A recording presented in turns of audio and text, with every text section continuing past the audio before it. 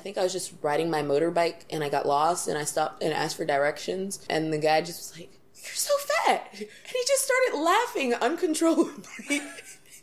But then he was like, "But you're cute. I'm fat too." And he could not stop laughing. That was kind of strange. I had to stay there until he gave me directions. So he was just really like intrigued by it. I don't know, like what really made him laugh so hard about it. I don't know.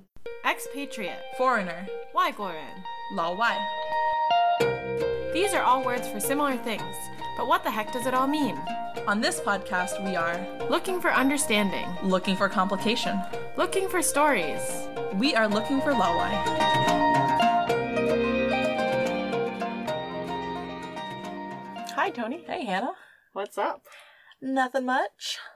So, that was Sky. She's from the US. We'll hear more from her later in the show. This week we are talking about bodies. More specifically, we're going to talk about female bodies, foreign bodies, body image, and beauty standards. We're also going to be talking about what it's like to live in China when the beauty standards are different from your home country. And how that pressure affects foreigners differently based on if you have a foreign body or a Chinese body or any type of body. Yeah, and the type of confusion that comes with that. First off, let's talk about what are the beauty standards here in China? How are they different from in the West? Let's hear from some people. Also, we'd like to note that in this episode, we're focusing on female bodies. There's a huge difference between the perception of beauty in China versus back in the United States, for example. Skin color, thinness, the size of someone's eyes. Double eyelids, big eyes, thin, really skinny, long straight hair, and smooth hair.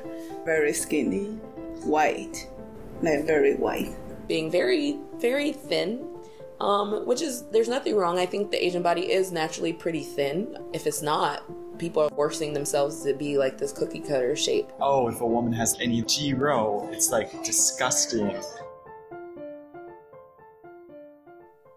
Here's a clip from our discussion with some women from Ladyfest on body image. Ladyfest is a grassroots organization created by women with the mission to celebrate female empowerment and promote gender equality. Thanks, Ladyfest, for spreading the word. Oh, the Chinese culture is like skinny, not really like big size. Yeah, like I remember like the A4 challenge. Do you guys remember that? Oh. It was terrible. It was, You put the you take A4 a- paper? Oh god, it was a terrible thing. Is it supposed to be this way, not this way? it is the other way. It is that way. So the idea is that women are supposed to take an A4 paper and put it in front of your stomach and not see the rest of your body. serious? And that's how skinny you should be. Yeah, that's really That's popular. 21 centimeter, you know. Yeah. That's what their goal, life goal. And then Yeah, there's there's the That's the iPhone knees. the iPhone knees Oh, challenge. really? I never heard Oh, about yeah. iPhone It's knees. like you're supposed to put your knees together and then your phone goes over your knees without being able to see like this part. what? I'm like totally off. Oh, I never It's like gonna iPhone 1 knee. Yeah. Oh, yeah.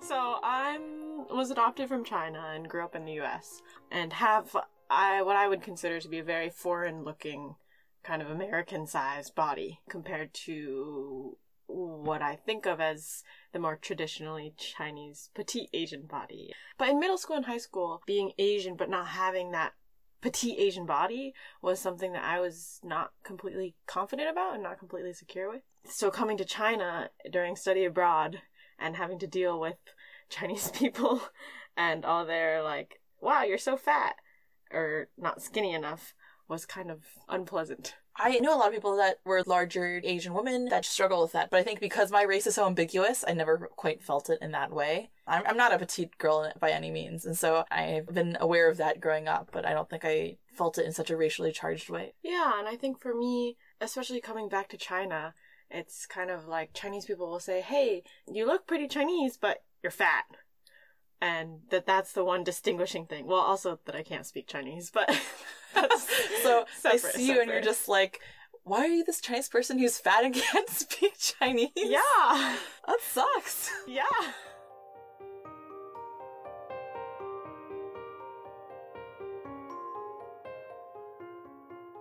So I feel like I've grown up and gotten more mature and really come to terms with my body. particularly because the beauty standard for Chinese women is so extreme compared to the West. An A4 piece of paper, that's essentially an 8.5 by 11 piece of paper. So to have that and to have it vertically, that's pretty extreme, and I'm never going to fit into that. Yeah. Back in the day when I was still doing education, I had a student who was so skinny I could literally take my hand and wrap it around her upper arm. But she still thought she was fat, and she would complain about it and just grab her skin and call that fat. I feel like all these challenges in China, like the A4 paper, are all just a different way to make women disappear. Like, what can you disappear in front of? Can you disappear in front of a phone? Can you disappear in front of a piece of paper? It's so insidious, this idea of making women disappear. Such is the patriarchy. I sat down with Shannon. We were in Ushi in a little cafe, and a lot of what we talked about was about these types of experiences. How we moved to China, and then all of a sudden there's some random person coming up to you and saying you're fat. You should diet like it's no big deal. In Shenzhen, there was a time, and I happened to be going out of my building. Yeah, someone I knew happened to be there who had very little English ability, and who asked the typical Chinese question of, "Oh, did you have lunch?" And said, "Oh no, that's where I'm going now to have lunch." He said, "Oh, you don't need to eat. You're too fat." He was so happy to be able to communicate with me in English that I was fat. I was a little bit stunned. Other times, I went walking with one of my coworkers just outside to the shop. There's this really big fat guy sitting beside the little stand, and the big fat guy is like talking to me, like laughing in a very friendly, cordial-looking way. My friend just nonchalantly translates to me in English, "He's saying you're fat." It's just so casual. I feel like there's much more blatant or much more direct policing when it comes to food and when it comes to eating that happens here, like that you're eating too much or eating too little, or this type of really direct talk about my body, for me at least, at first was really unsettling and kind of surprising because I never experienced it in this way at home, where people were so direct about, every day, 我要减肥, 我要减肥, I need to lose weight, I need to lose weight. I think that growing up, that was the goal of a lot of women, but it wasn't explicitly said. It was more kind of silently and not necessarily always talked about. Like, it exists, but it's taboo to talk about it openly. Yeah, and also that it should be effortless. Like, you should just be naturally losing weight as opposed to actively saying, "Oh, I'm not going to eat lunch today because I want to 减肥." Yeah, but, rather than that, in China, this is talked about very openly. Let's listen to what Elaine has to say about this. Elaine is a Chinese woman, by the way. So for my family side, like my mom, my grandma, my auntie, sometimes if they talk to me like, "Hey, you need to look after yourself a little bit. You need to really control about your body shape," for all different kind of reasons. Part of them is health issue, and also they want me to stay in a good shape. Actually, they never said that much like, "Oh, you shouldn't eat that much." Actually, they said this more, which is do more exercise. That's really actually a very positive comments for me. And for my friends, of course, if it's not that close friends, I won't even comment about their body shape because it's their business, it's not really mine. But I think in Chinese culture, if this person you really care about them, very naturally you're just gonna talk to them, "Hey, maybe you should take care of your body a little bit more," just for the health reason. I almost wonder if it's even better to be more open about our bodies in this way and not stigmatize this type of body talk. It reminds me of Lindy West, who is a woman who does body positive activism. One of her ideas is that you should make fat into a word that doesn't have any connotations of shame. I think there's something kind of refreshing about that in some ways. Now, the way that I experience this talk, I've kind of gotten used to it.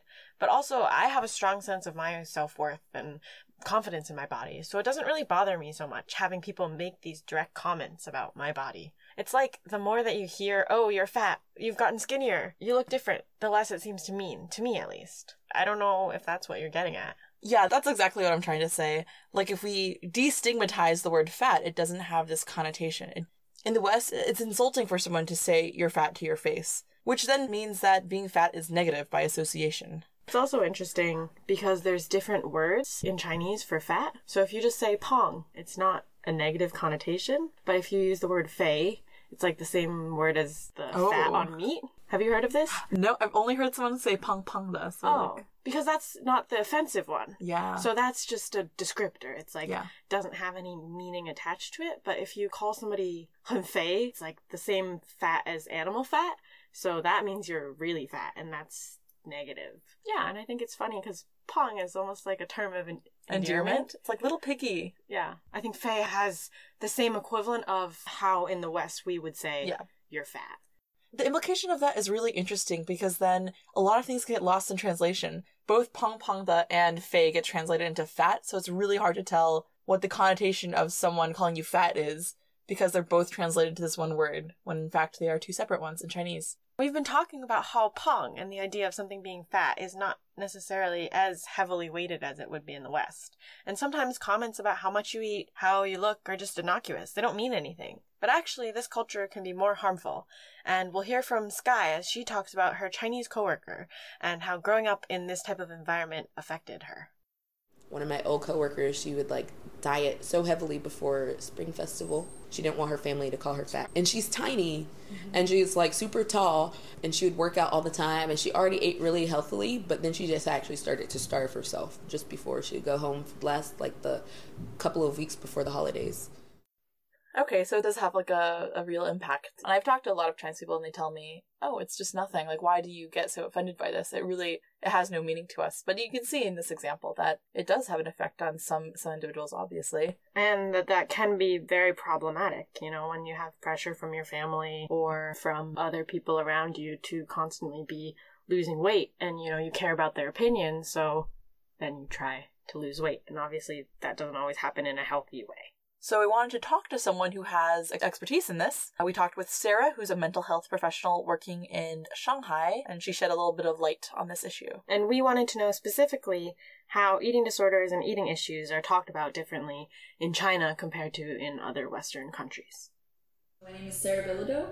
So at ELG specifically, I'm a drama therapist, which for those who might not know, it's a creative art psychotherapy that uses mediums that are seen in drama. Having lived in UK and Canada, I felt that in my clinical work, the pressure in the school setting wasn't as intense in terms of commenting on body shape, body weight, and expectation and fitting in those norms. I feel this harassment is higher here, but it doesn't mean that it doesn't equally happen in where I lived before. It seems to become a group mentality, and I don't know if that's because of Asian culture being maybe more group than individualistic historically. I'm not sure, but I've noticed that. And also parents put a lot of pressure on how much their child should eat. If it's not enough, that there's criticism. If it's too much, that there's criticism. That there's kind of almost like a standard.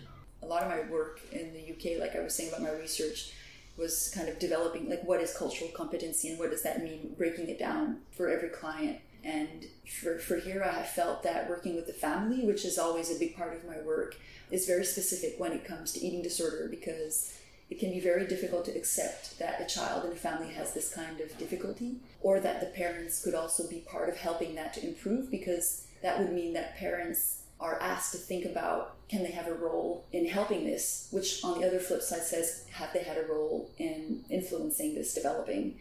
In terms of the services that are available to treat eating disorders, here I've often seen when it comes to a point of it being psychiatric and needing that kind of treatment, inpatient units are a lot based on feeding and medicine to stabilize and to gain weight and be healthy kind of in that way. But it's not so much on getting to the root of understanding with the person, why did we get here and how can we repair that?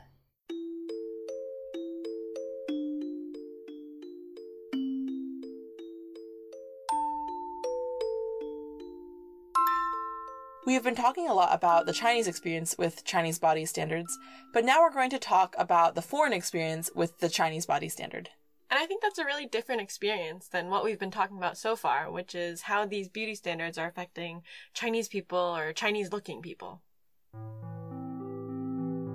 There are a couple of things that if I leave China, I'm relieved to not be having these conversations anymore. And one of these things is my body. I'm like UK size 10 to 12 on my upper body and then maybe 12 to 14 on my lower body. I definitely would not identify as fat. My body sticks out, like my body's too big for China, I feel. Okay, like even walking in down the streets in the subway or something, I felt like I was like King Kong or something. I don't know how to explain it other than like a really big thing, like walking around. You know, I'm just average size. I'm 14, 16. That's the average size of an American woman. So when I first arrived here, I immediately noticed how different I was. I am tall, I'm curvy, I've got long blonde hair, and I'm very different.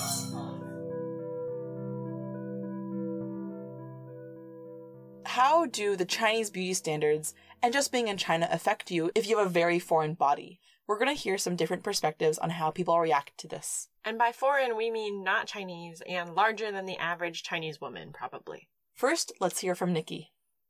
I'd gone from feeling very comfortable in my surroundings back home, where people are in all sorts of shapes and sizes, different skin colors, different hair, so everyone's just so different, and being okay with that, and then suddenly being somebody that's like the most different, and I like started freaking out about it actually.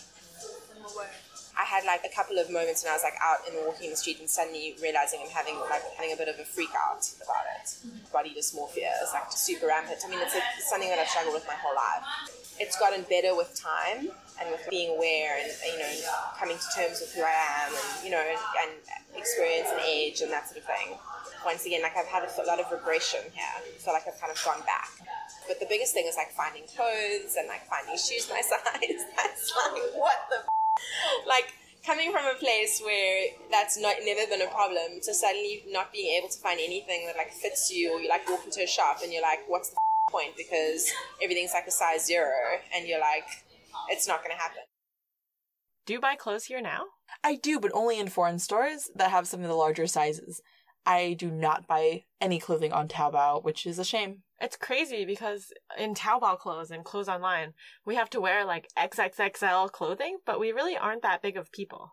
Yeah, I don't think so, especially coming from the American perspective. But here, you have to constantly worry about your body and getting the types of clothes that will fit. And that can be really difficult for some people. It can be difficult, and even if you're comfortable with your body, it's something you have to spend extra energy on.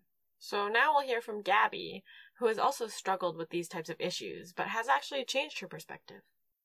My name is Gabby Gabriel. I'm 29-year-old Laowei in Shanghai. So when I first moved to China, I was really jarred. First off, I'm overweight, so I was surprised at how much notice Chinese paid towards me being overweight. And that made me extremely uncomfortable to be so stigmatized and judged by strangers who did not know me at all on the street. It was definitely something I had to overcome. Mm-hmm. But now, I don't know if it's because I found my purpose or I've gotten older and I'm more confident with who I am and I care less about what people think. And as awful as it was to go through those times of being, you know, made fun of, poked, whatever, now when I see somebody do something like that, I don't care because I've been called fat so many times now. It's like, it's made me change the way I see it. Actually, one thing that's really surprising is I noticed a shift in how people treated me and my foreign body after I cut my hair. Okay. So when I first moved to China, I had really long hair, and I was dressing more, I guess you could say, feminine. And after I cut my hair very short, started dressing slightly more masculinely, I started to receive much less attention from men in general, and people in general. And I feel like it's like I've been treated more as a man. I think it's so sad that as soon as you start sending signals to the world that you're to be treated like a man, that immediately being treated like a man is to not be judged by your body. Or perhaps defeminizing yourself. Yeah, but in any case, that femininity is so intimately tied to body, to other people being able to judge your body. Yeah, and that's another reason why we wanted to focus on female bodies for this episode, because a lot of the judgment is so deeply tied in with femininity and how female bodies are just policed way harder everywhere, not just in China. Okay, let's hear more from Sky. She took these frustrations that we're talking about right now, and she made it into something productive. She made it into a business. As time went on and I grew more and more frustrated shopping once a year when I went home on vacation, then I started like importing plus size women's clothing. And recently we even started doing secondhand clothing. It started off with clothes, it started off with this idea, but then now it just kind of grew into something where we can just support each other and like just trying to really push the body positive idea in Shanghai and just reminding people like at any size you can be sexy, you can feel confident and things like that. And like I think sometimes people forget just your presence and you being confident. It really motivates other people, so I'm happy to have that platform. Mm-hmm. So, like, if I'm going out, and I know a lot of people will be there, maybe I'll make sure that I'm looking very fine, very fierce, just because I want everybody to know, like, you can be sexy and plus sized. And I want other people to feel comfortable, but I also want other people that are also my size or something like that to feel like, okay, yeah, like just feel confident in that moment. And I think that's the most exciting part, just seeing people like really genuinely seeming like it's touching them in a way that they feel more confident too.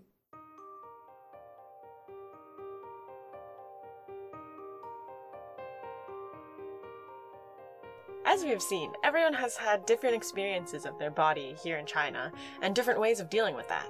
Both in China and in the West, female bodies are held to a standard in terms of what they are meant to look like. But what those standards are and how they affect the woman they apply to is different in different cultures. So coming from one culture and living in another culture can be confusing and disheartening, frankly.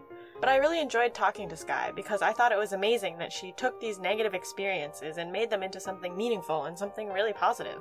I love the idea of taking something you're frustrated with and then doing something about it. #bodypositive. By the way, be sure to check out our show notes for more information about Ladyfest.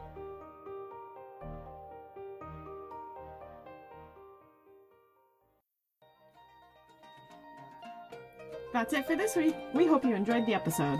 Do you have any stories to tell? Suggestions for future episodes?